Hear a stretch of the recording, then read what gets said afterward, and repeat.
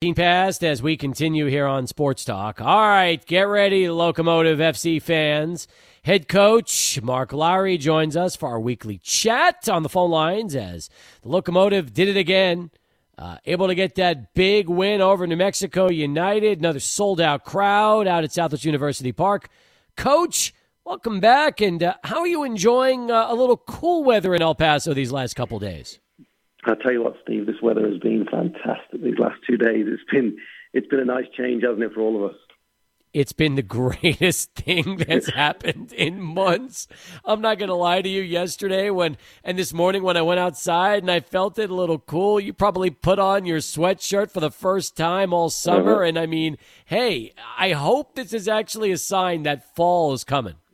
I agree. I think we've broken those 100-degree temperatures now, and we can actually enjoy being outside a little bit more. Yep, no doubt. So as much as you enjoy the weather we've had the last 2 days, let's talk about that win on Saturday over New Mexico United and just how big that was for your club.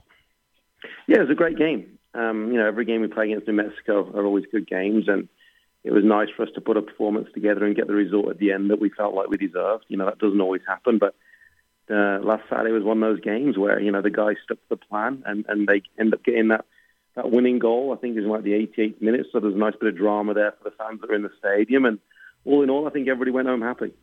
You outshot New Mexico 21-8. And yet, of the 8 shots New Mexico had, 5 were on net. You had 4 on net, but ultimately it's the final score that matters. I know you love the outshooting your opponents, and I guess the key now, if you had to gripe about anything on the score sheet, would be just to start getting more shots on net as opposed to just shots in general. Yeah, that's true. And we looked at that this game, but they actually blocked 9 of our shots. So we had 9 of the shots that were going on net. They blocked it. So when you factor those in, I mean, that's good defending on their part. But, we've been critical of our guys of not hitting the target enough the last few weeks. But actually this game, it was more of a case of New Mexico were throwing bodies in the way and really defending with their lives and obviously defended well to restrict us to 4 on target. But those 9 that were blocked were going on target as well. So a little less critical of the guys this week regards to the shots on target. But 21 shots is always good. Out shooting the opponent is always a good sign. It kind of shows that you were the team that kind of had the best territory and the best advantages throughout the game. So, we look at those stats with some pride. And it was good, like you say, 21 shots to 8, and we actually got the rewards of the win in the end, You're right. And you take those headers away, now we're talking 13-5 on goal, and that's as lopsided a stat as you're ever going to find. Yeah, correct. Yeah, that's right.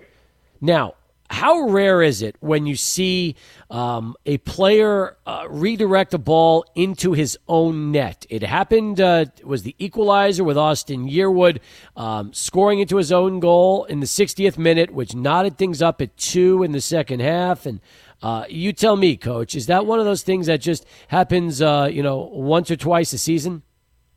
Yeah, those things happen once or twice a season. And I think it happened in this game because of the amount of balls we were putting in dangerous areas. The more, it becomes just about percentages. The more you put into those areas, the more you give the defenders problems, the more likely things like that are to happen. So, yeah, it will happen a couple of times a season to every team, and we got a little bit of fortune with that one. But, good play leading up to that, good ball in from Omar into the middle zone and put them under pressure to where they fortunately for us, he ends up kind of slicing it into the back of his own net. But, a goal's a goal, and you take them and you run with it, and you're happy when they come. And, it'll happen a couple of times, to everybody. How happy were you getting Macca into the scoring effort, getting the first goal in the first half on Saturday?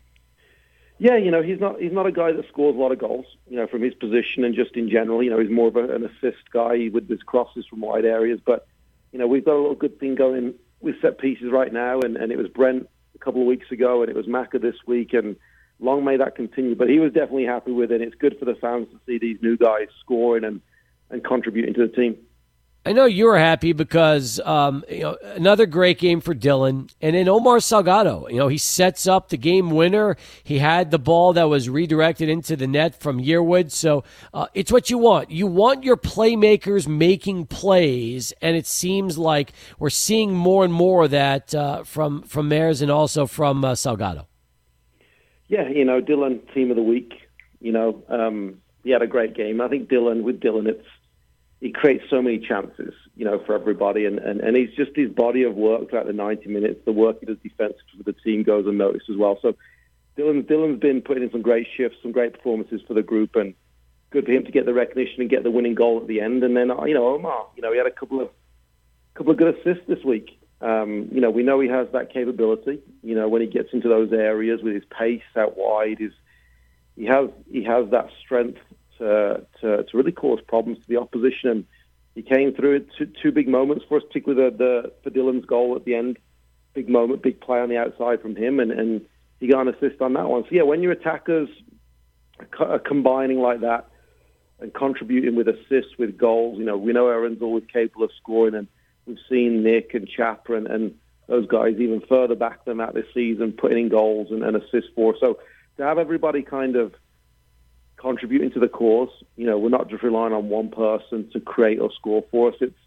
It bodes well for us for the rest of the season. It's a good sign of what we're trying to achieve as a group in terms of our attacking philosophy and how we want to go forward. What was that locker room like after the match? It was good. It's always good after a win. We got a group of guys that really do love winning games of football, and they hate losing games of football. So whenever we win, particularly, when there's a little bit more on the line with it being a rivalry, there's always a little bit more of that excitement after the game and that emotion in the locker room, and just general happiness, just to win a game. And like I said, we got a group of guys that some of them live for it. Some of them live for winning games of football. It means more to them than anything. So when we do get the win, the locker room's a good place to be. The music's on, there's dancing, there's singing. And for an hour or so after the game, you can really enjoy being together. And without the pressure of a game or training day or things like that, you can really enjoy being together. And it's probably the best moment, and it's probably the best part of the job, to be honest. After a game, after a victory, that just that hour or two, it's special. Things just got it more and more interesting in the standings, too, because now there's just 2 points separating the two of you. You've got a game in hand from New Mexico. And I guess it's a good thing that the defending champs, the Monarchs, are in such a big hole early on, because they've won their last two, beating Colorado Springs and Tacoma. But still, you've got an 8-point lead on them for second place. Yeah, there's an 8-point gap. If we take care of our business over the next 6 games, that should be too much for Monarchs to make up. And then going into the New Mexico game, that was a big motivation for us. We spoke about it as a group. Look, if we can win this one, that puts us within 2 points in a game in hand, kind of puts things back in our control. The top of the group is our goal. It's our objective. I mean, it's everybody's objective at the end of the day. Everyone wants to finish first, no matter what you do. So that was a big thing for us going into the game, making up that ground and keep getting the game in hand and restricting their lead to 2 points. And we know we've got 6 games left, and if we can pick up enough points over the next 6 games, it obviously puts us in a good spot for the postseason, in terms of getting the playoffs. But for us now, we really want to continue picking up these points, even though San Antonio will be a tough game on Saturday. If we make sure we get some points out of it, and then we've got a 3-game week, which we're looking forward to. If we can come through this next 3 games with, 7 to 9 points, I mean, it really puts us in contention for first place and a good seeding for the playoffs. Mark Lowry talking Locomotive FC football here with us on Sports Talk as we continue. We've talked a little bit about Dylan and about Omar, but who are some of the other players that you were really proud of on Saturday with that performance? Yeah, I thought it was Chapa's best game for us, believe it or not. I know Chapa scored a couple of goals a few weeks ago against Colorado, but that was Chapa's first real good performance against what I would consider a top team. It was the first time he's played and really performed against one of the better teams in the USL, which New Mexico are. So it showed for me his progression as a player. He's not just playing in those games now against, no offense, but the mid-table to lower-table teams. He's now able to come in a real kind of high-pressure environment, a rivalry game, needing to win. And I thought Chapa, that for me was his best performance for us as a Locomotive player. I thought Richie was great in midfield. And when you look at the back line, the contributions of the back four and how they're coming together now, even with the new players coming in, Maka and Brent, really showed a lot of maturity on their part to look like a real strong back four, but they haven't actually played together that long. So I thought all round a great team performance. But I'd like to look at what Chapa did in midfield, and even Brian in midfield. That it's a new position for him, but he's getting better each game in that position, working down the right side with Maka. It was exciting. But yeah, for me, Chapa, that was his best performance as a Locomotive player, and that might surprise some people because he didn't have a goal or an assist. But we look much further than that when we look at performances, and I thought Chapa was tremendous. Once again, you come out flying in the second half. You outscore United 2-0, and you get the win 3-2. So as good as you are offensively, defensively it was a much different situation in the final 45+. And again, we've talked about this week after week. I don't know what it is about second half adjustments, but it always seems like the team comes out energized, flying all over the place. And over these last 4 or 5 matches, it just results in a big W. Yeah, and I'm not sure if I can put my finger on why either. It's not something we speak about. I mean, we want to start off the first half well, and I think we do. It's not that our first half performances are bad. I think we're a team that, and we're a coaching staff as well, that, you get a good look at the opposition in the first half, and you can make those tactical adjustments or whatever that might be at half time to give you that edge going into the second half. And, being 2-1 down at half time, you have to come out all guns are blazing, and throwing the kitchen sink at them. So you have that, that desire and motivation going into the second half. And yeah, it was a great performance. Second half, I thought we were incredibly strong. And I've had a couple of people say that it's probably the best half of soccer they've seen from us. And I agree at times we looked really good. So yeah, I mean, I think it's a good thing for the group. I think it's a good thing. It's a good sign for the team that we're a team that can get through a full 90 and even get better later on in the game and has that willingness to keep going and scoring some late goals is always a good sign. It shows we've got resilience. It shows we're able to adjust, at half time. And I think it's a credit to the guys that they're able to do that and come out in the second half with that energy and that intelligence. I think it sets up to be a really good team. More with Mark Lowry in our weekly chat, but first let's go to Adrian and get this bottom of the hour Sports Center update.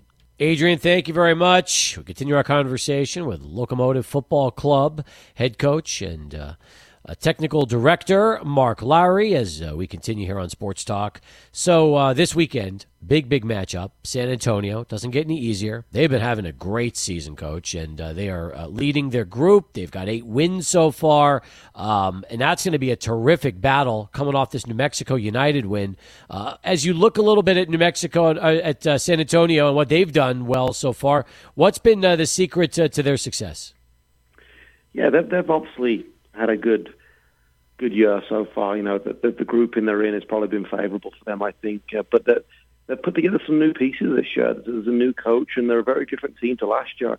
A lot of new players are, almost from 1 to 11 on the field is different to what they had last season. So you come up against a group that's kind of unknown. I think that's played a lot. That's been favourable for them this year. They're an unknown commodity in many ways. And they play a slightly different style than last year in terms of they do a very much a man-for-man defense all over the field, which is not that common in football. So when you haven't come up against that very often, it can kind of throw you off your game a little bit. It can affect your rhythm as a team. So it's going to be interesting for us coming up against it because we've never come up against that before. It's obviously working well for them so far this season, but we've got some things up our sleeve. We worked hard this week to try and counteract that man-for-man defense they do to try and create moments for us where we can get the advantage and create overloads over the in certain areas of the field. So it's going to be interesting. I'm excited about it. Yeah, it's a tough game. They're coming in full of confidence, obviously undefeated. But that gives us motivation. That gives us motivation to go make sure they get a 1 in that loss column. That's kind of what we want to come out of this weekend and keep us kind of rolling towards the top of our group. You play a style that nobody else plays in this league, and that's been a big secret to your success is the fact that your style is so perfected and it's so good, especially from top to bottom in each match that teams have a tough time with it. Why do you think we don't see more clubs in this league that play man-to-man style? It's a good question, and I'm not too sure. I mean, I wouldn't say world football, Steve. Honestly, there's only 1 or 2 other teams that I know in world football that play it. San Jose Earthquakes do it in MLS, and they had some success last year with it. I think it's a style that off the bat can bring you a lot of success. Maybe you get a season where teams really don't know how to handle it.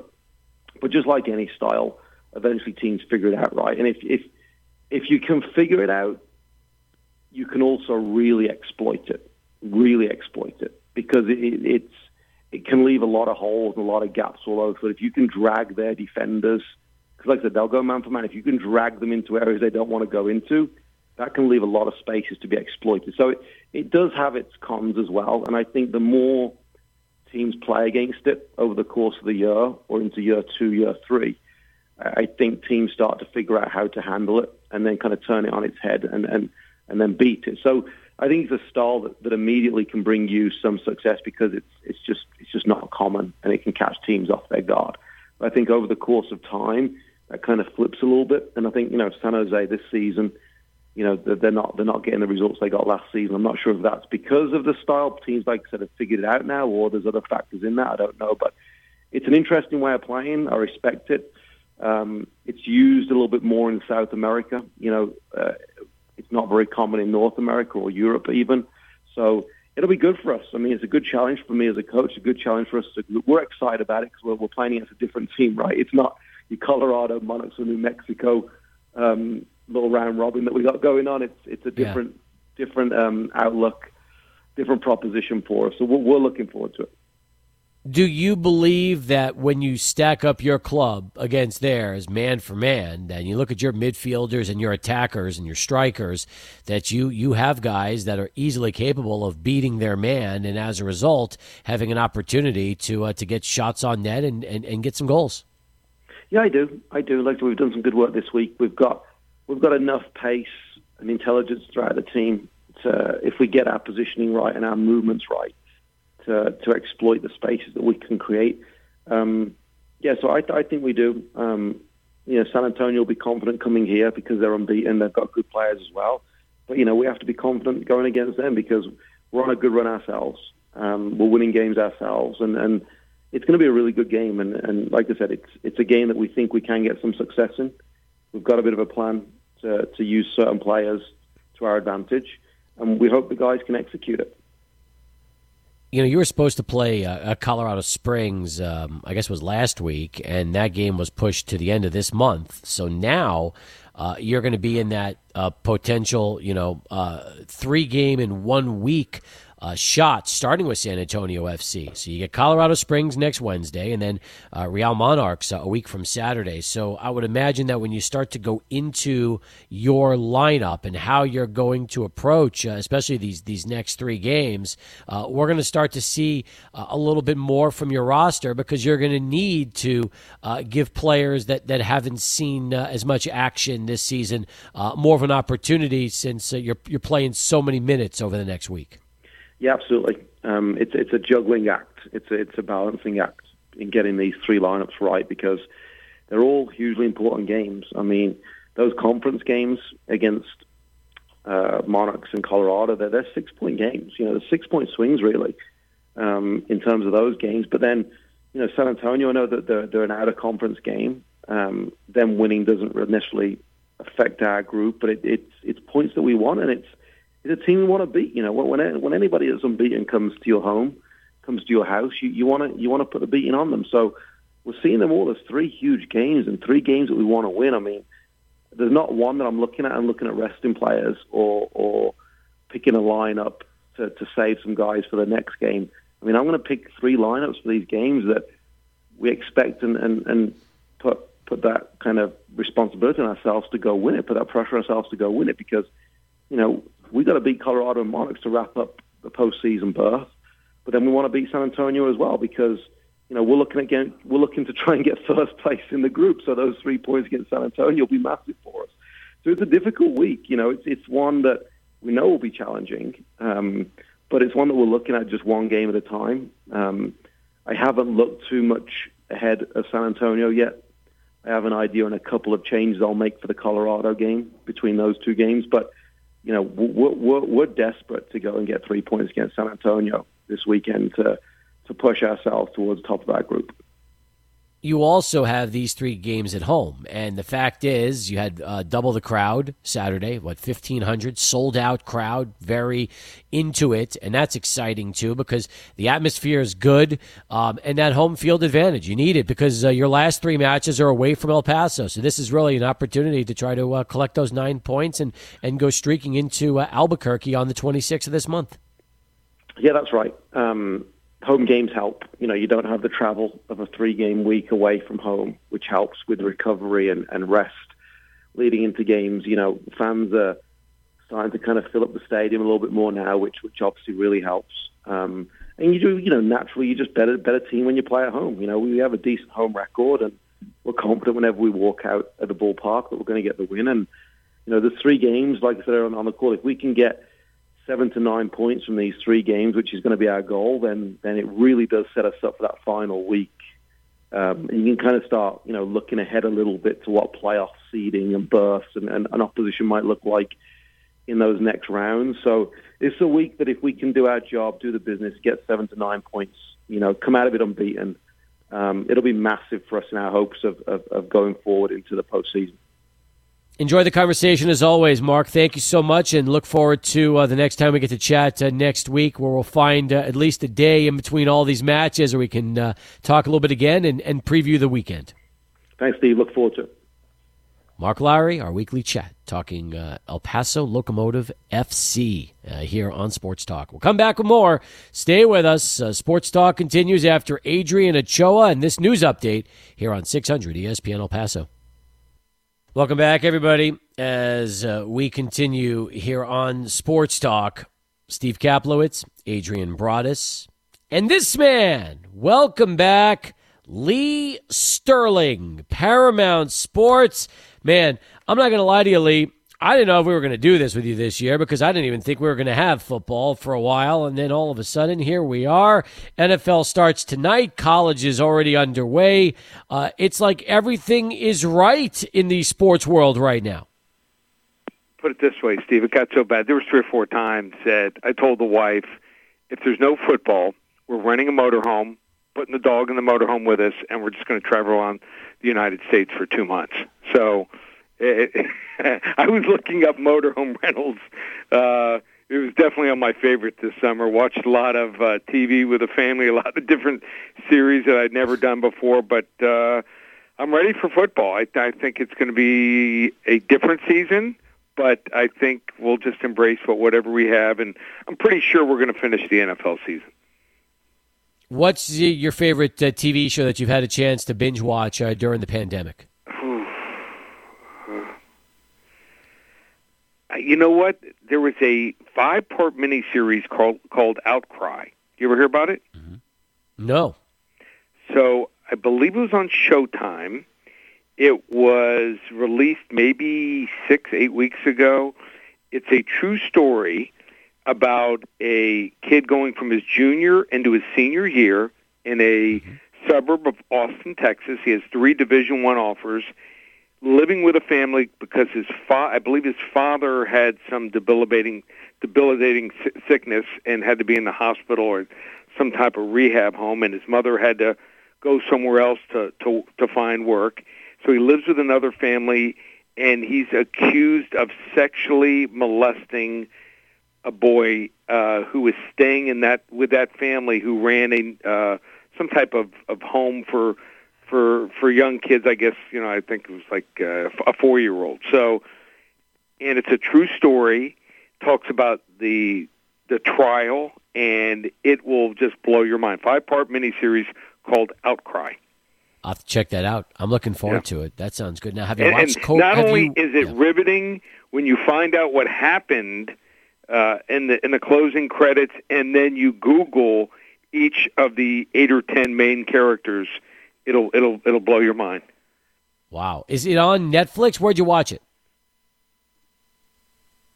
Or did you watch it on Showtime? It's on Showtime, yeah. Okay, all right. I got to look for that. Outcry, you said. Outcry. Right. Very nice. And I watched we're talking about a lot of stuff. I mean, Ozark I thought was very good. What would you say the best thing you watched? Oh, I'm telling you right now, nothing's better than Cobra Kai. Have you been watching that since it was on YouTube, but now Steven, it's dropped on Netflix? That was your best thing in the last 6 months? Oh, you haven't? Have you watched it? Yeah, I watched every episode. You thought that was great? Oh, phenomenal! Are you kidding? It's addictive. Then again, I maybe like like when you watched the original movie, were you at a drive-in or at a movie theater, and that was like your favorite girl that you were making out with or something? That's hilarious. No, I just like the characters. I'm a huge fan of Johnny. That's the greatest. He was the best, one of the best bad guys around. And you see him I watched it all, 50s. but yeah. I would say if I watched 25 things in the last 6 months, I would put it at like 20. All right, so what do you think, Adrian? All right.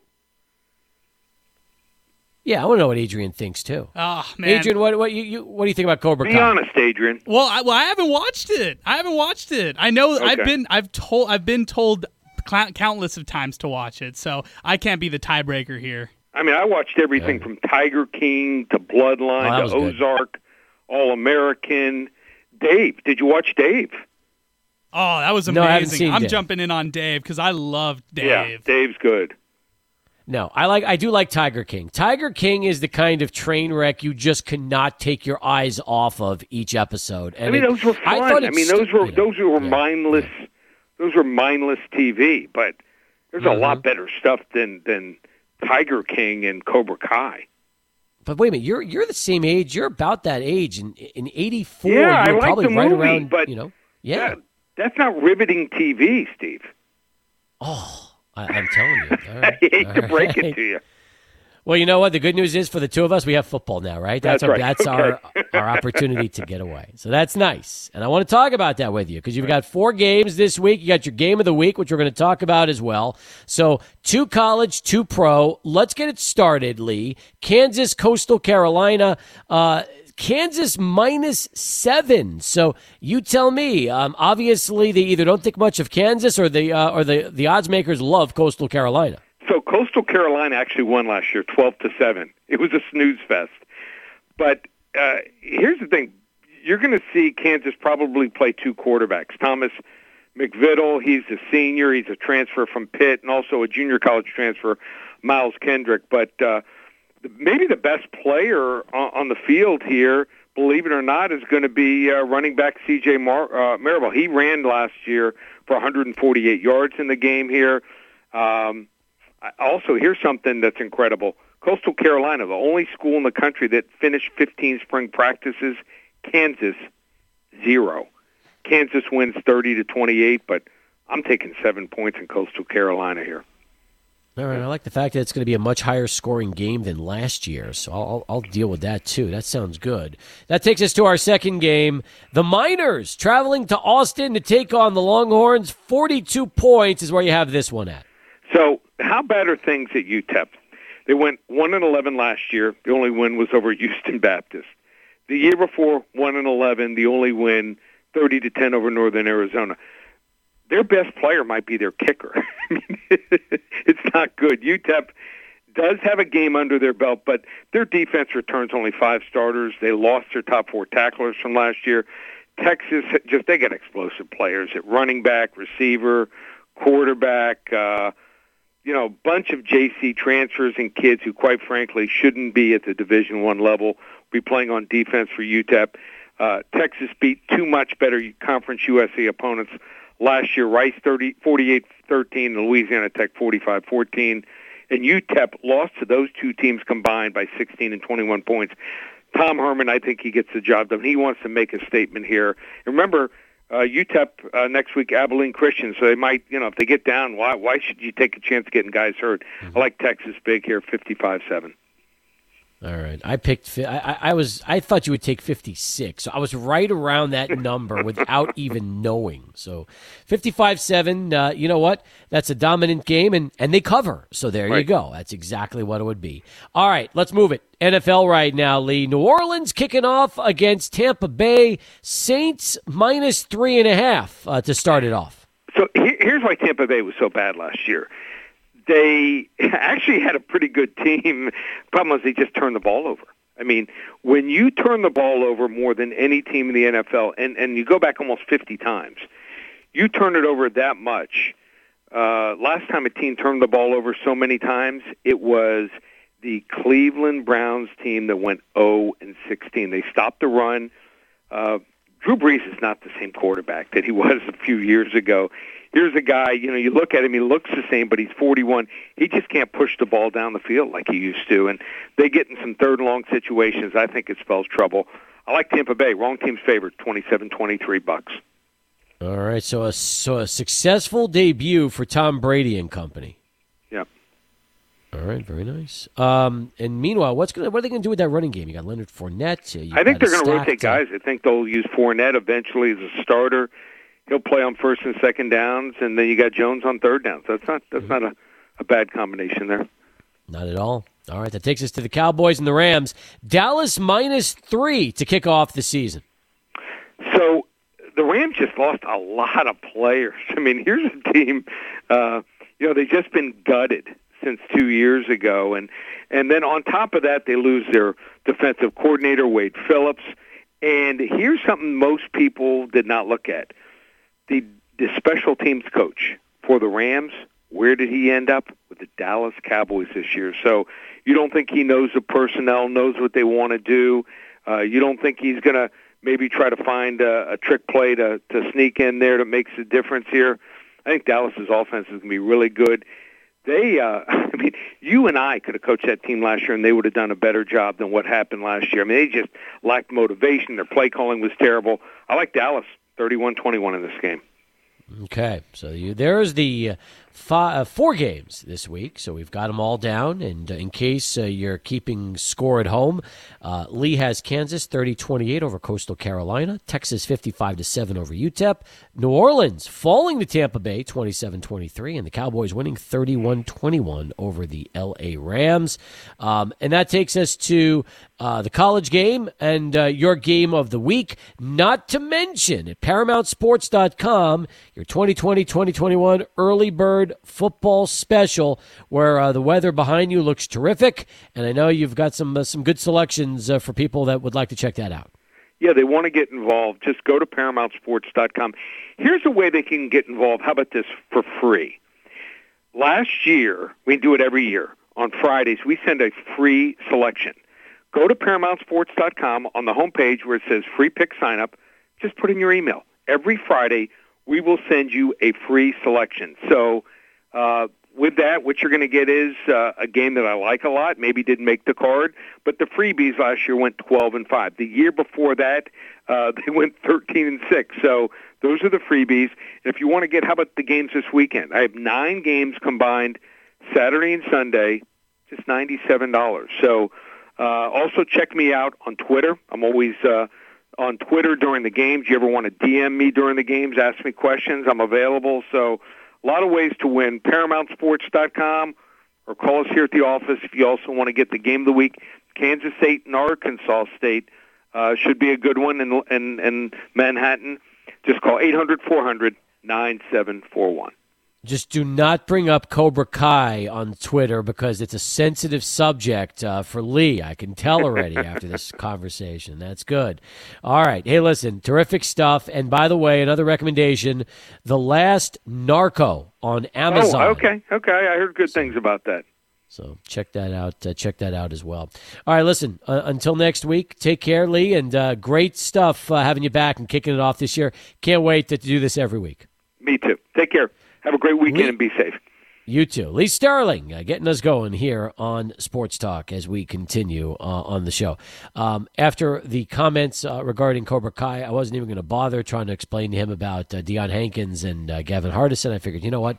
He'll watch the game. He'll see it himself. And maybe he's right. Maybe Gavin Beckley is the best player on the UTEP team when it's all said and done, Adrian. Yeah, that made me laugh when he was saying that about Gavin Beckley. But, hey, I mean, you got Jacob Cowan in the mix, too. He's a prime candidate for best player on the minors. Another good name. Very true. Hey, Jeff Erickson coming up next. Stay with us. Sports Talk continues right after Charlie 1, who's got our first traffic update of our 5 o'clock hour.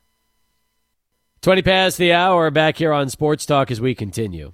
My apologies yesterday to Jeff Erickson. I had forgotten that Jeff was at a doctor's appointment yesterday when we told you he was coming on. But the good news is we have Jeff today on the eve of the NFL season, which will kick off exactly 1 hour from now. Jeff, of course, covers everything for us for RotoWire.com, your premium source for fantasy sports. Welcome back, Jeff. Good to hear from you. How you doing? Doing well. Can't wait for tonight. Should be a lot of fun. I think so, too. Although I'm bummed to hear the news about Cortland Sutton because I have him in a bunch of leagues, and already I'm like, can't you at least get hurt during the first game of the season and not during practice 3 days before the season kicks off? Right, preferably in the fourth quarter after you've done something, for that matter, yes, too. exactly. Yeah, exactly. The news on him is it's a sprained AC joint in his shoulder. Obviously, he'll be questionable. It's a Monday night game. It's the second of the 2 Monday night games, for that matter, so really hard to have a pivot if you're waiting for a game-time decision on him. I suppose, Jerry Jeudy's obviously drafted somewhere. So is obviously A.J. Brown. You're looking at maybe Corey Davis, who's got a hamstring injury of his own. You're looking, K.J. Hamler's hurt too. He's the other rookie that Denver drafted. So you're already kind of thin on options. You almost have to kind of look for something on Sunday or the earlier Monday night game, or something already on your own roster, obviously. Are sprained AC joints, generally speaking, an injury that can just get worse and worse? Honestly, this is not my that's not my area of expertise. Come on, Stefania, you can get it done. Stefania Bell at ESPN or Will Carroll, the original fantasy sports injury expert, to turn to them for an informed opinion on that. All right, fair enough. You know what? I had Stefania last week, but so I know awesome. exactly. Yep, absolutely. Terrific. But anyway, tonight, Texans-Chiefs. You had Eric Segrist on the website previewing the matchup as Patty Mahomes gets ready to defend the Super Bowl against Houston minus DeAndre Hopkins. I'm so interested to see how that's going to turn out. And, I mean, I think KC has the clear advantage tonight, but if you remember correctly, Mahomes was not fantasy gold all of last year. He had his share of clunkers leading into the postseason. Yeah, well, he's coming back from an ankle injury, and I think that's the best way to explain it. And his offensive line was banged up as well. So if you're not as mobile and your offensive line isn't giving you as much time, not going to do as many magical things. He got well, the offensive line got well, and we know what happens after that. The other thing about this game, too, is, Houston went into Kansas City, beat the Chiefs in the regular season, and then obviously we all remember the playoff game. They jumped out to a 21-0 lead in that one. Rumor has it didn't end well for them, but,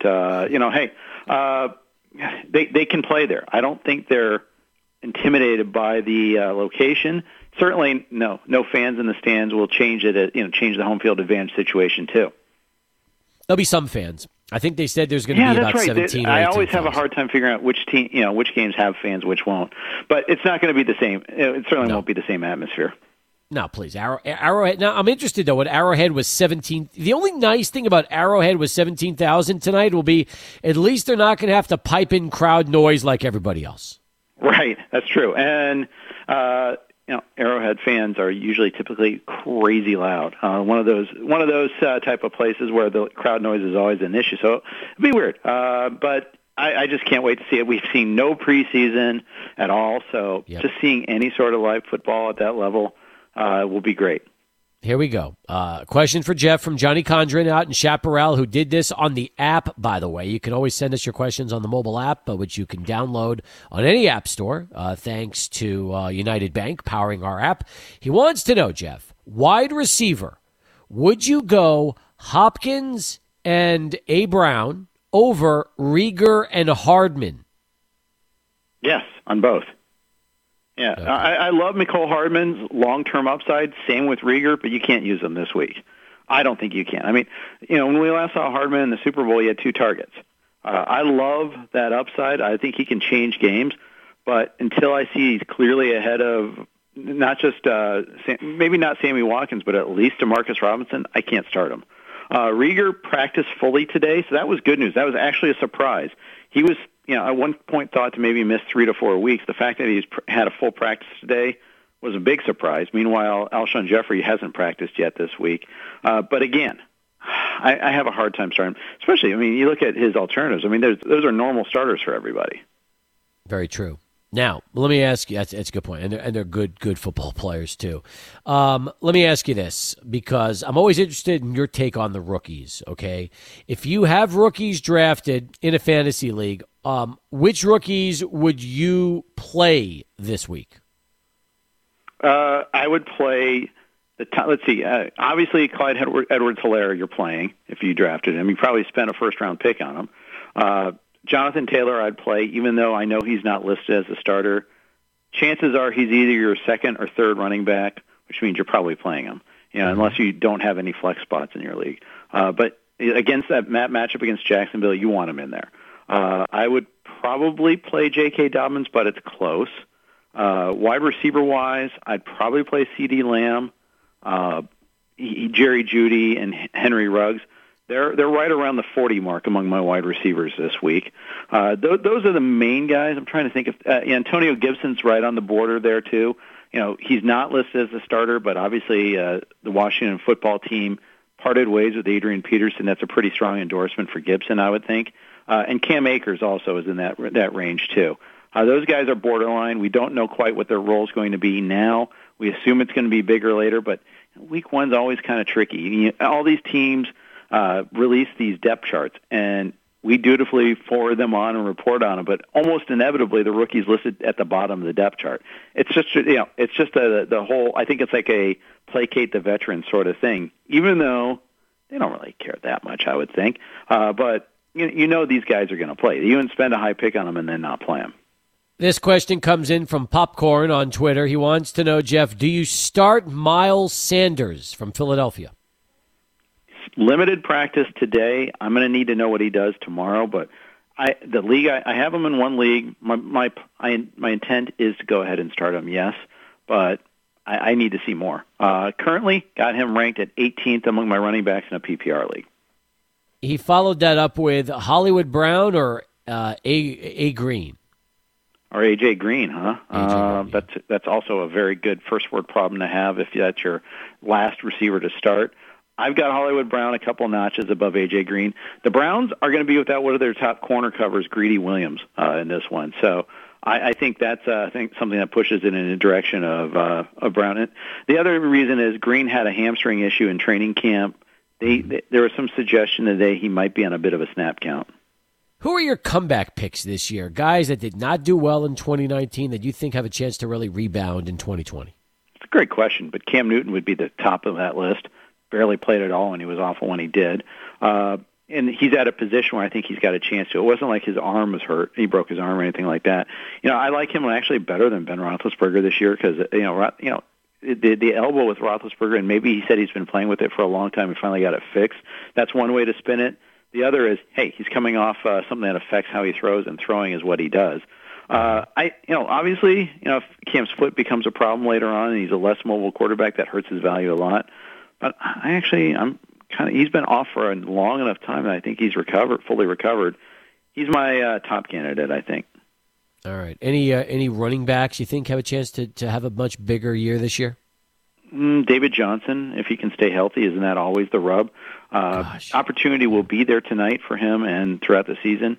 They traded away Hopkins, and that he was the net result of that. So Bill O'Brien, who is both the coach and the GM, is going to want to have that justified. I agree with you. And as far as receivers go, anybody really having an opportunity to break out and maybe have just a big season? In terms of a bounce back, that's an interesting. Odell Beckham would be the first choice.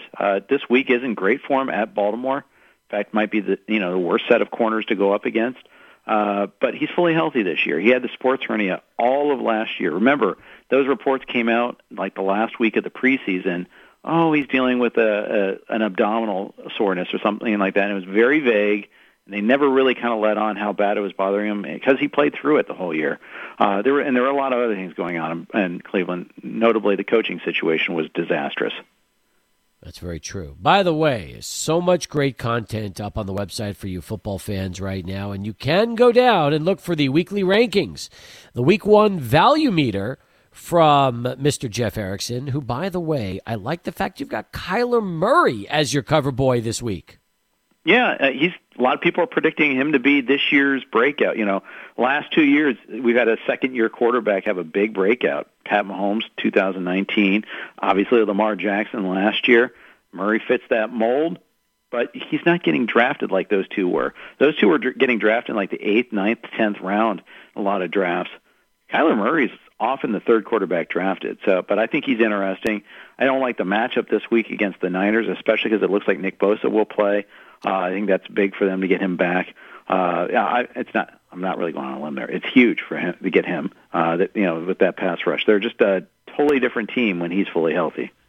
You have Aaron Jones ranked 12th this week. Aaron Jones spent a good chunk of 2019 in your top 5 once he was getting going. So I know there's the talk of splitting running backs in Green Bay more than ever this year, and I'm going to be interested. A lot of eyes are going to be on Jones to see if he starts off big against Minnesota or if he struggles out of the gate.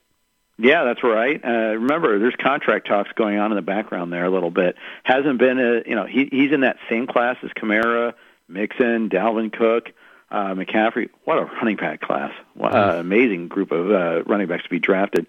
He hasn't gotten his yet. He's been very quiet about it. He hasn't been pouting. That's one of the good things is, he hasn't been threatening anything, but it's there. That's an issue. But it seems like there's been some progress in talks there, but we don't really know what's going on, and that's always kind of a concern in the background. More with Jeff as we keep things moving. We'll switch it up to some baseball talk. And if you have a football question, send it our way. We can still sprinkle it in before we wrap up the segment. But first, here he is, Adrian Broadus, in this bottom of the hour Sports Center update. All right, Adrian, thank you very much. Here's something really interesting. How about the fact that Mookie Betts is starting at second base for the Dodgers today? Jeff, this is the position he came up with when he was first coming into the big leagues with Boston, and then they shifted him to the outfield, and he became a star there. But Mookie was originally a second baseman in the minors. Yeah, it's been a really long time since we've seen him there, but I fondly remember the days when he was considered a nice guy to have as a multi-position player. But I think what I read so far is they just want to be prepared in case they need to use him there. But I mean, he's like a world-class right fielder. You spend a lot of money to keep him. Why?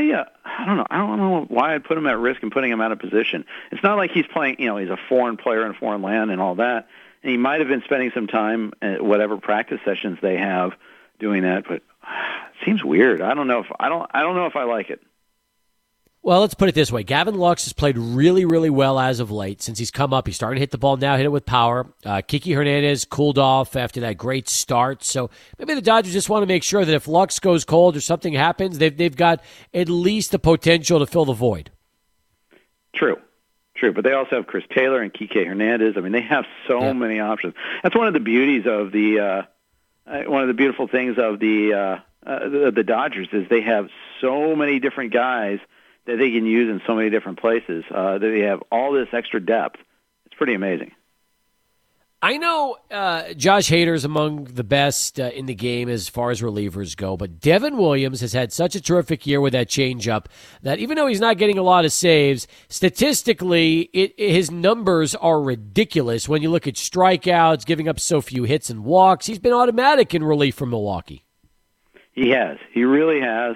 And, it's a shame that his team hasn't come along with him this year, but, he's pretty awesome, although Corbin Burns certainly has come along. It seems like Brandon Woodruff's pretty awesome. Their hitting is actually, aside from a random game against Detroit yesterday, has been pretty disappointing. No doubt. That's true. It was a huge game for them. And how about this? They score 19 runs and win 19-0, and nobody's talking about them because the Braves hung 29 yesterday. I know. It wasn't even the biggest winning margin. Now, of course, the Braves also allowed 9, but still, kept looking at that game. At one point, it was like 22 days, like, oh, both teams went for 2. It's the sort of mentality you had to look at there. And especially with football starting tonight. But I have to be, it was just crazy. Although, it was disappointing for me. I'm a Marcell Ozuna guy in a couple of leagues. And I was doing a draft, so I didn't really get the chance to see. I just kept on seeing the score. I was like, all right, I'm going to have a good day at him. Oh, 1 for 6? Really? It was, I was thinking, okay, well, maybe some of the bench guys contributed, and that's why I didn't do much. But no, he had 6 at-bats. What happened here? Come on, join the party. I wish it was that easy. I really do. Hey, Miami's got some good young arms, don't they? We're seeing right now Sixto Sanchez and Trevor Rogers getting an opportunity, and both are pitching really well for the Marlins. Yeah, and Sandy Alcantara's pitching tonight. Remember, he was a COVID guy, so he's kind of behind everybody here so far, but he really finished the year well last year. You know, pitching is actually kind of interesting for them, aside from yesterday. Poor Jordan Yamamoto, I mean, just destroyed his season. But, you know, they do have these interesting names. They trade away Caleb Smith in the Starling Marte deal, but they still have Pablo Lopez. They have some good young arms. How do we explain the resurgence of Adam Duvall in Atlanta? You know, he's always hit for power. You know, he had a year where he was an all-star with the Reds where he hit 30 homers. So we know that's legit. It's just he's on a heater right now is the way I would explain it. I don't think there's like a career development here. I think, you know, maybe he's cutting down strikeouts a little bit, but I just think he's just locked in right now. It wouldn't be something I'd try to bank on for next year. Kind of like what Brad Miller did a week ago when he was just on fire. Right. You know, although Brad Miller, it's interesting. Last year in about a 2-month stretch with the Phillies, he slugged 600. So, you know, he's capable of hitting for power. The knock on Miller has always been his defense. He's a man without position, which, hey, it's a DH league now. It's okay. And he's often had pretty, you know, some high strikeout years. That's the other knock on Miller. I think the same is kind of true of Duvall, though he's a better defender. But, you know, controlling the strike zone has always been his issue. Is there anything more disappointing than what the Yankees are doing right now this season? My Reds. But that's just I'm at least the Yankees are currently in the playoffs right now. But there's a built-in excuse for the Yankees. They've had so many injuries. And, you know, you can't count on fill-ins to be at that level all the time. Mike Tauchman's been okay, but he hasn't been great. I think losing LeMahieu for a very long time hurt. The big one is just how awful Gary Sanchez has been. I don't know if it was you that asked me or someone else asked me what to do with Sanchez. I just said write it out. I don't know about that now. I mean, even the Yankees aren't writing it out. No, Sanchez has been a disaster. I don't know what they do with him. I mean, that's a real dilemma right now. It is, because he's had stretches like this before, but never like what we're seeing this time around. Right. He looks lost. You know, he was back in there yesterday after a couple of days off. But you know, funny thing is he's worked on his receiving. He's actually framing pitches better now. I think they're running wild against him. But you know, I almost wonder if all the time spent thinking about his defense has hurt his hitting. Maybe so. Clayton Kershaw said that extra innings that they're experimenting with this year is not real baseball. What are your thoughts? I don't like it. I understand why they're doing it. I also don't like the 7-inning doubleheaders, but I completely understand why they're doing that this year. But I never did like the extra inning rule. I know some people have gotten used to it now that we're doing it. I just think it's gimmicky. It is. That's exactly right. There's a lot of gimmicks this year with baseball, especially expanding the playoffs. That's a huge gimmick. So, right. And a chance to make some extra money. I get that. Well, let's talk about the website. It's all tied to that. That's the real moral of the story here. Website-wise, I love the Farm Futures Top 400 update from James Anderson, because you know how much I love minor league prospects, especially looking forward to next year's Chihuahuas team that we're going to see. But let's talk also about everything on the site, especially football-wise, as we get ready for the season.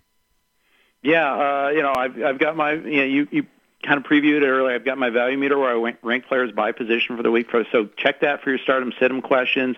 Kevin Payne does a free agent article every week. Chris List does a survivor article, a beating the book article, his observations. He's the one that drives our projections. He's driving all of our football coverage. He's the main man as far as that goes. We have in-depth breakdowns of games. You mentioned Eric Segrist's article. I appreciate that. You guys can check it all out if you want for a free 10-day trial. rotowire.com/free. You don't need a credit card. All you need is an email address. If you don't like it, it just expires. It goes away. You don't have to do anything to make sure it doesn't automatically kick in. It's just a free 10-day trial. So hopefully you like it and you'll want to subscribe. How about this from Adrian today? This is courtesy of Elias. First day ever where you get the NFL, MLB, NBA, WNBA, MLS, and NHL all playing on the same day. It's amazing. I mean, that is really crazy. It's the one positive to come out of 2020 so far. No doubt. Talk to you next week. Thanks, Jeff. Enjoy the games. Thanks, Steve. Jeff Erickson, RotoWire. We'll come back, wrap up hour 2, get you ready for kickoff for Thursday Night Football in the 2020 season. It's going to happen here on 600 ESPN El Paso.